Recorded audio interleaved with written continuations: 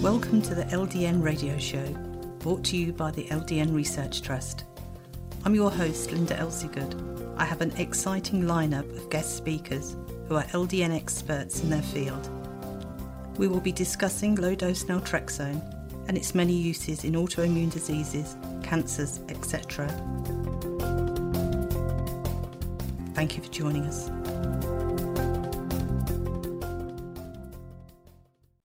Today we're joined by Dr Nasha Winters, who's also one of the LDN Research Trust medical advisors. Thank you for joining us today, Nasha. Linda, it's so good to see you and so good to be here with everybody else. I always enjoy these conversations. So you were going to tell us about LDN and the future of healthcare. Yeah. You know, it's funny because you and I, we've talked about a lot of different topics over our years together. And though I'm going to spend the majority of our time today talking about where healthcare needs to go, where LDN falls into that is that, I did a talk for you. I was actually looking back at my notes. I think this was back in 2016 or 2017 when I was at an LDN conference with you, where we were talking about why is this not part of just standard of care? This low cost, highly effective, very low, if any, adverse events, very multi-targeted in a lot of different disease conditions. It just still is a crazy thing for me to believe that this is still not included in standard of care and that there are still so many naysayers out there in the medical environment that is keeping people from having easy access to this very, very supportive therapeutic intervention. Mm-hmm. So that, you know, being said, I think that is also very, like, just sort of like an example of just how inherently flawed our medical systems are, you know. And I think depending on which side of the pond you live in or live, you know, that some people here in the United States think, oh, wouldn't it be great to have a national healthcare system? And then folks over in the UK look at us and say, oh, wouldn't it be great to have access to more integrative functional medicine pieces? And really all of the systems globally are inherently flawed at this time in the world around us. And so I just wanted to give maybe a little lay of the land to help people understand a few key things that have just happened just in the last 50 years to sort of highlight and stamp where we've gone off the tracks and what it's going to take to bring us onto an entirely new path. And so, you know, this idea of healthcare, which I think is such a misnomer, it really is disease care, disease management. Nothing about it is healthy or health inducing or health inspiring or health creating. But we made a big shift after World War II. The whole planet had a collective experience with World War II.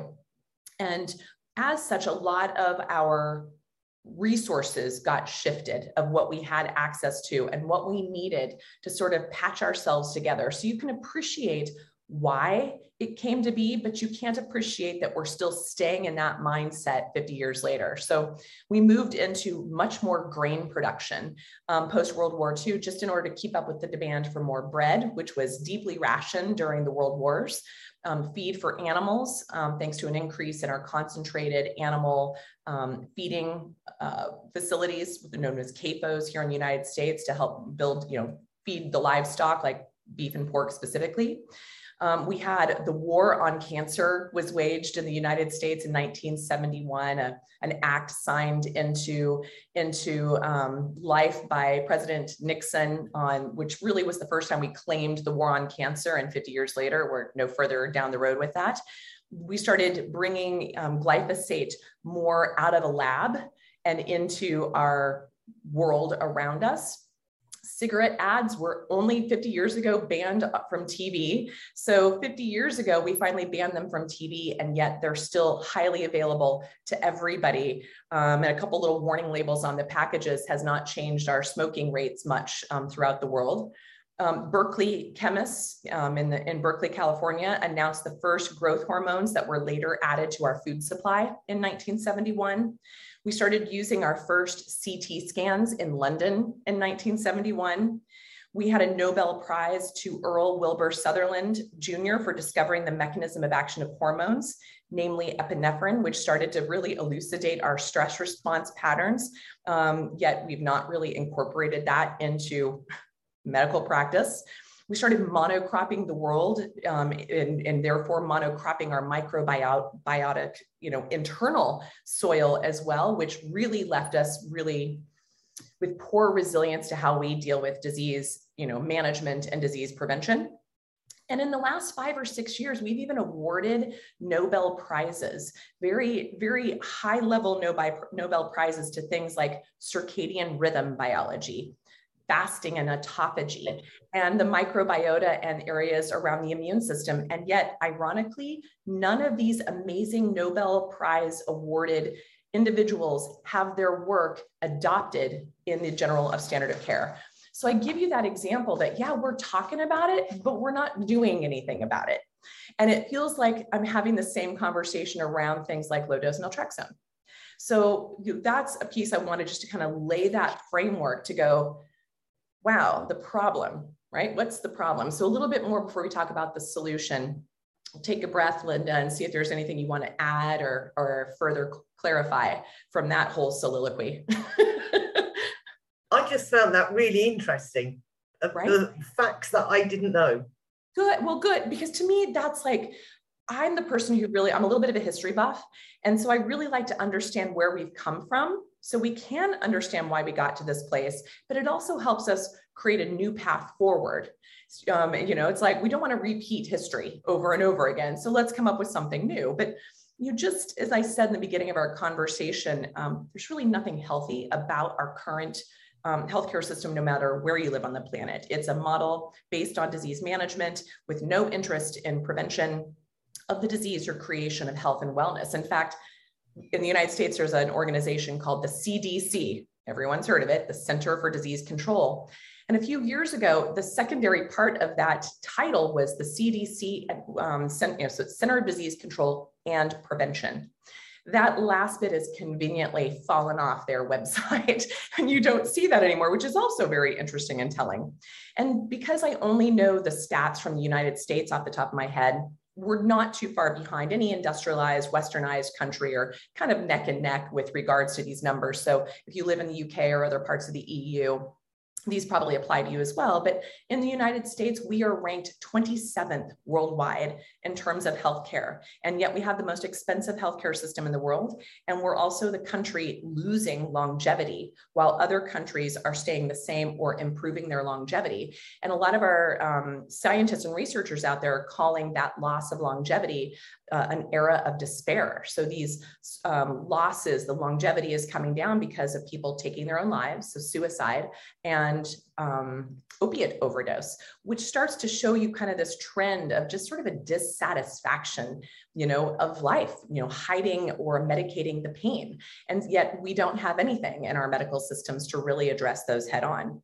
The United States spends over 20% of its gross domestic product on healthcare, whereas back in 1971, 7%. That is a giant jump. The average cost of a meal in a hospital, which is, where we're trying to nourish the most vulnerable people, is $1.37. Okay, and right now the euro and the dollar are almost neck to neck, so that's about $1.50 maybe for the euro. But $1.37 is what we're trying to nourish people with back to health. And so the cardboard and distilled water that you could take would probably be healthier than what's being offered in most hospital systems, which is really unfortunate. And so these are just some things to keep in mind. The other thing is cheap food leads to poor health. And there's food deserts all over the world that exist that are keeping people in really underserved and disenfranchised communities, even more oppressed in so many ways.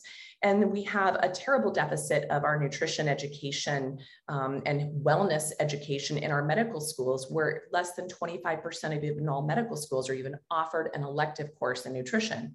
And so we're out there trying to tell people how to nourish themselves, and yet we've had no training in the medical field to do as such.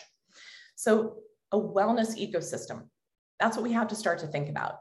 That's where we start to move into a solution. So it goes above and beyond food. It goes above and beyond access to inexpensive, highly effective therapies such as low-dose naltrexone.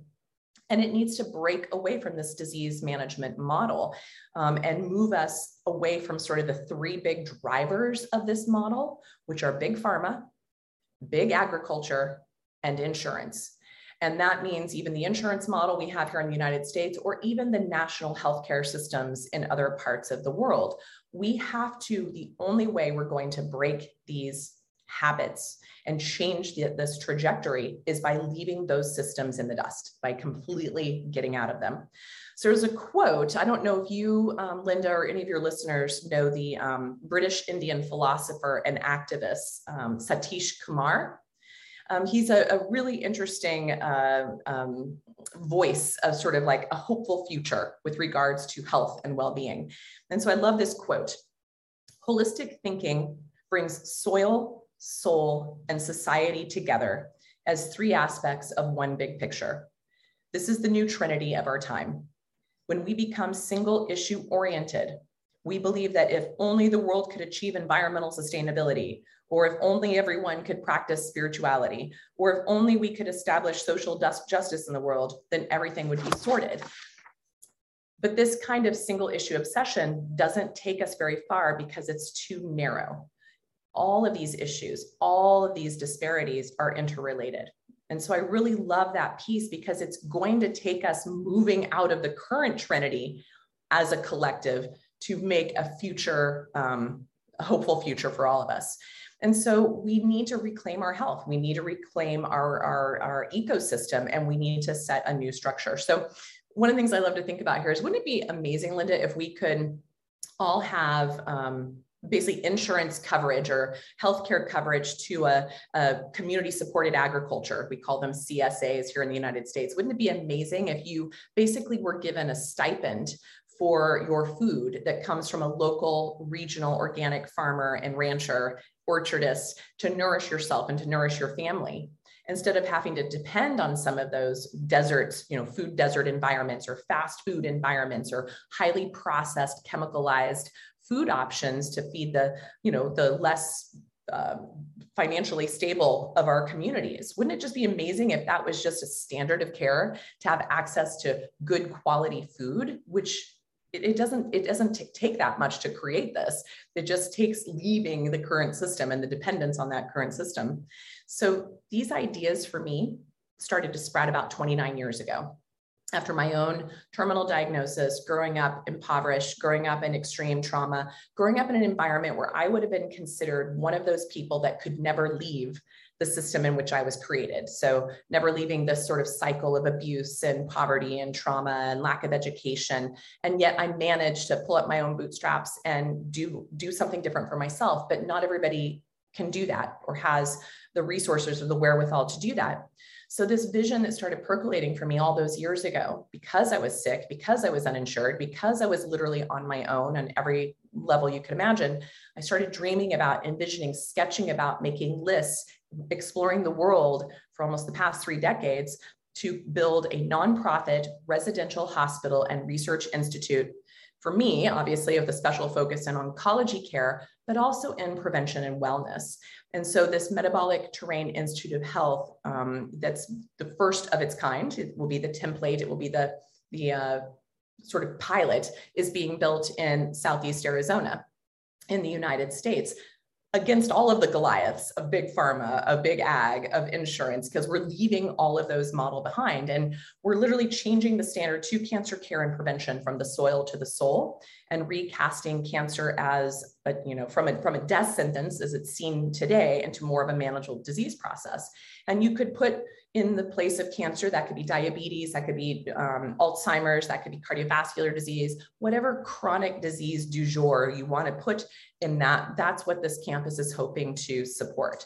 And so that trinity that Kumar talked about here is about bringing a convergence. So talented, like-minded individuals to the table and systemizing a methodology that enhances patient outcomes and prevents physician burnout, and scaling it by training physicians and patient advocates globally to get into a new narrative around health creation versus disease management. And so we've been spending the last couple of years making this come to fruition. Our physician reach is now over 88 physicians globally, over 200 patient advocates globally, growing twice a year. We do courses ongoing so that we can start to educate a new way of thinking around the world. And our goal before the doors of the hospital open is to have 500 physicians and 1,000 patient advocates. And we're well on our way to meeting that piece here, because we know it's just the start, right? We know we need, like, for instance, there's only 12 million oncologists in the world, and we have too many patients needing them. There's not enough. And so we have to get folks trained, and more doctors are leaving, general family practice now and going into specialties, which is leaving kind of the general public in trouble. So we're trying to change that need.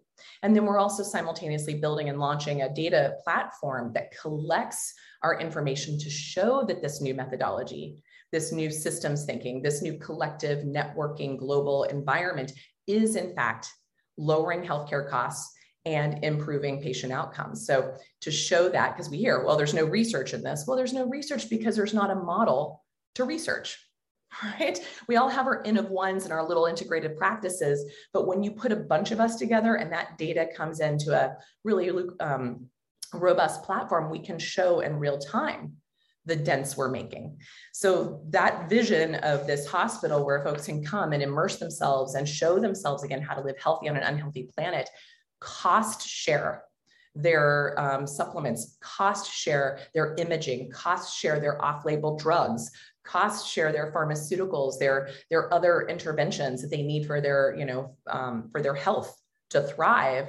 That makes a huge difference. So I don't know what it is for you guys in the UK, but in the United States, the average American spends $20,000 each year on healthcare.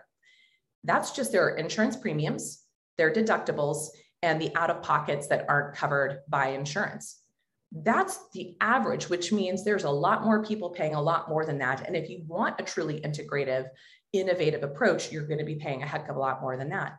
And so we were imagining, can you imagine taking that 20 grand and putting it into something that's actually health creating versus disease mitigating? What a difference that could make in a very short period of time. And then also this move that many people are hearing about to sort of a decentralized financial structure, where you're looking more at sort of tokens and sort of the cyber, or what is it, the cryptocurrencies and whatnot. There are massive moves happening right now that within 5 years, this decentralized financial model that shows extreme transparency, so you really do know the true cost of your healthcare and where those funds are really going, will reflect that probably 90% of all the money spent on healthcare today are actually a huge failure and not doing anything to change people's healthcare status. The overhead to maintain the monster model that we have that is clearly ineffective is needing to be deconstructed and put into a whole nother financial structure. So that's happening.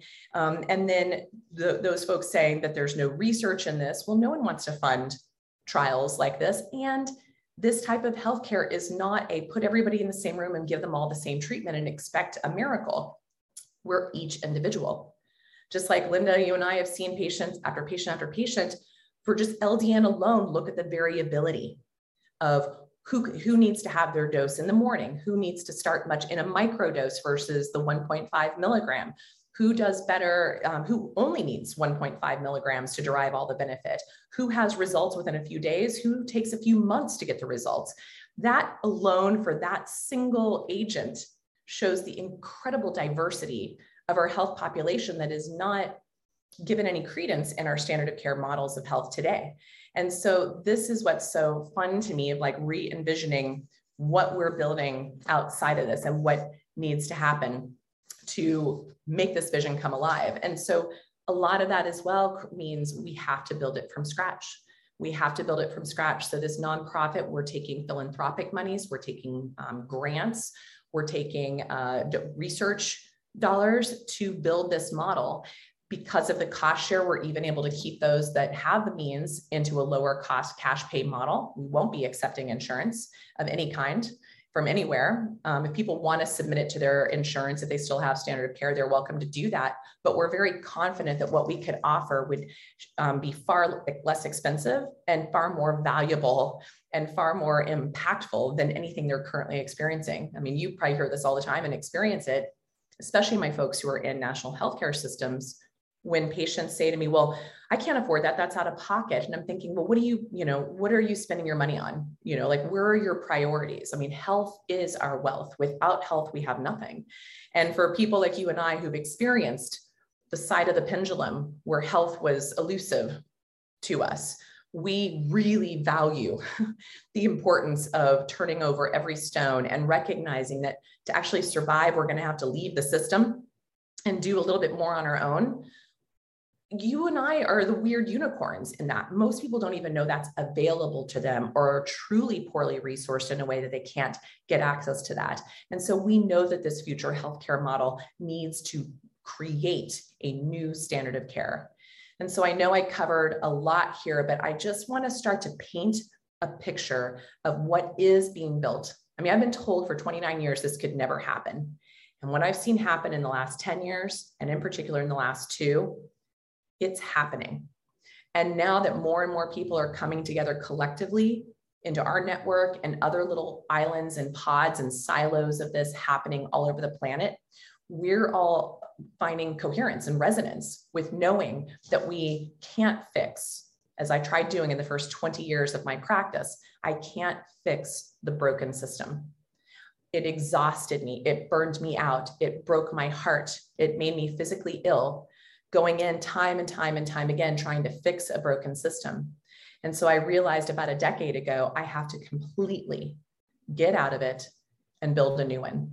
And luckily, I keep finding sort of tribal members all over the planet that are interested and curious enough and willing enough to do the work to do the same. And so I was excited that we got to have this conversation today, because I feel like what you offer and what the trust offers are opportunities, resources, awarenesses that there is so much more than we're just being spoon-fed. And so these are the conversations that I hope are just the beginning for you and your listeners to help us create collectively a new and hopeful healthcare future. So if there are any medical professionals or patients out there who really want to back and support you, what can they do? How can they start the journey with you? Perfect. Well, definitely start by going over to mtih.org, which is our nonprofit hospital and education platform. And so that stands for Metabolic Terrain Institute of Health, mtih.org. You can get a ton of information there. There's even a little bit of how can I help button that shows like you can help in donations, you can help in volunteering your expertise. Like we have a CEO who was the head of a $1 billion revenue nonprofit hospital who's come to the table because he did that work for 26 years and saw what a dead end it was. So he's jumping on board to help us with his expertise of how to build the new hospital system. Things like the regenerative agriculture environment. We have farmers and ranchers coming to, because our hospital is on a massive campus where 75% of the campus is a food forest. Right? So we're able to nourish people. Our patients that come to this environment will be in the fields with the farmers as well as in the kitchen with the chefs, but they're also going to be in the fields and the kitchens with the doctors and the nurses and the adjunct, healing community, so that folks are realizing what it takes to create health and prevent disease. And so those types of options are coming up. And then if you are a physician who wants to learn more about this truly innovative methodology and systemic thinking model of how you want to apply it in your own patient practice, whether you work with cancer patients or not, it applies across the board. We offer courses twice a year. Our next one is September 2022. We offer it in the September and February of every year. And then we have the same thing, our patient advocates. If you don't have a medical degree, but you also want to be part of this movement, we offer a patient advocacy training as well, which we're also bringing in ways to help you monetize it and create a self-care program for yourself, but also create a career path, because we need a lot of bodies, a lot of like-minded souls to make this mission come alive. Oh, that's really amazing. Absolutely fantastic. Oosh. And so needed across literally the globe. I used to think it was just a problem in my own town in Colorado. And then I realized, oh no, in the US. Oh, and then I realized, oh, Canada. And then, oh, the UK. It's like it expands beyond that of all my world travels and all the conferences and all the patients I consult with globally and their healthcare providers globally. This is a global issue and it's going to take a global shift and we need to do it together. Yeah. Well, wish you every success. Thank you. Thank you, Linda. Thank you for the opportunity to talk about my passion and purpose. Any questions or comments you may have, please email me, Linda, Linda, at ldnrt.org. I look forward to hearing from you. Thank you for joining us today. We really appreciated your company. Until next time, stay safe and keep well.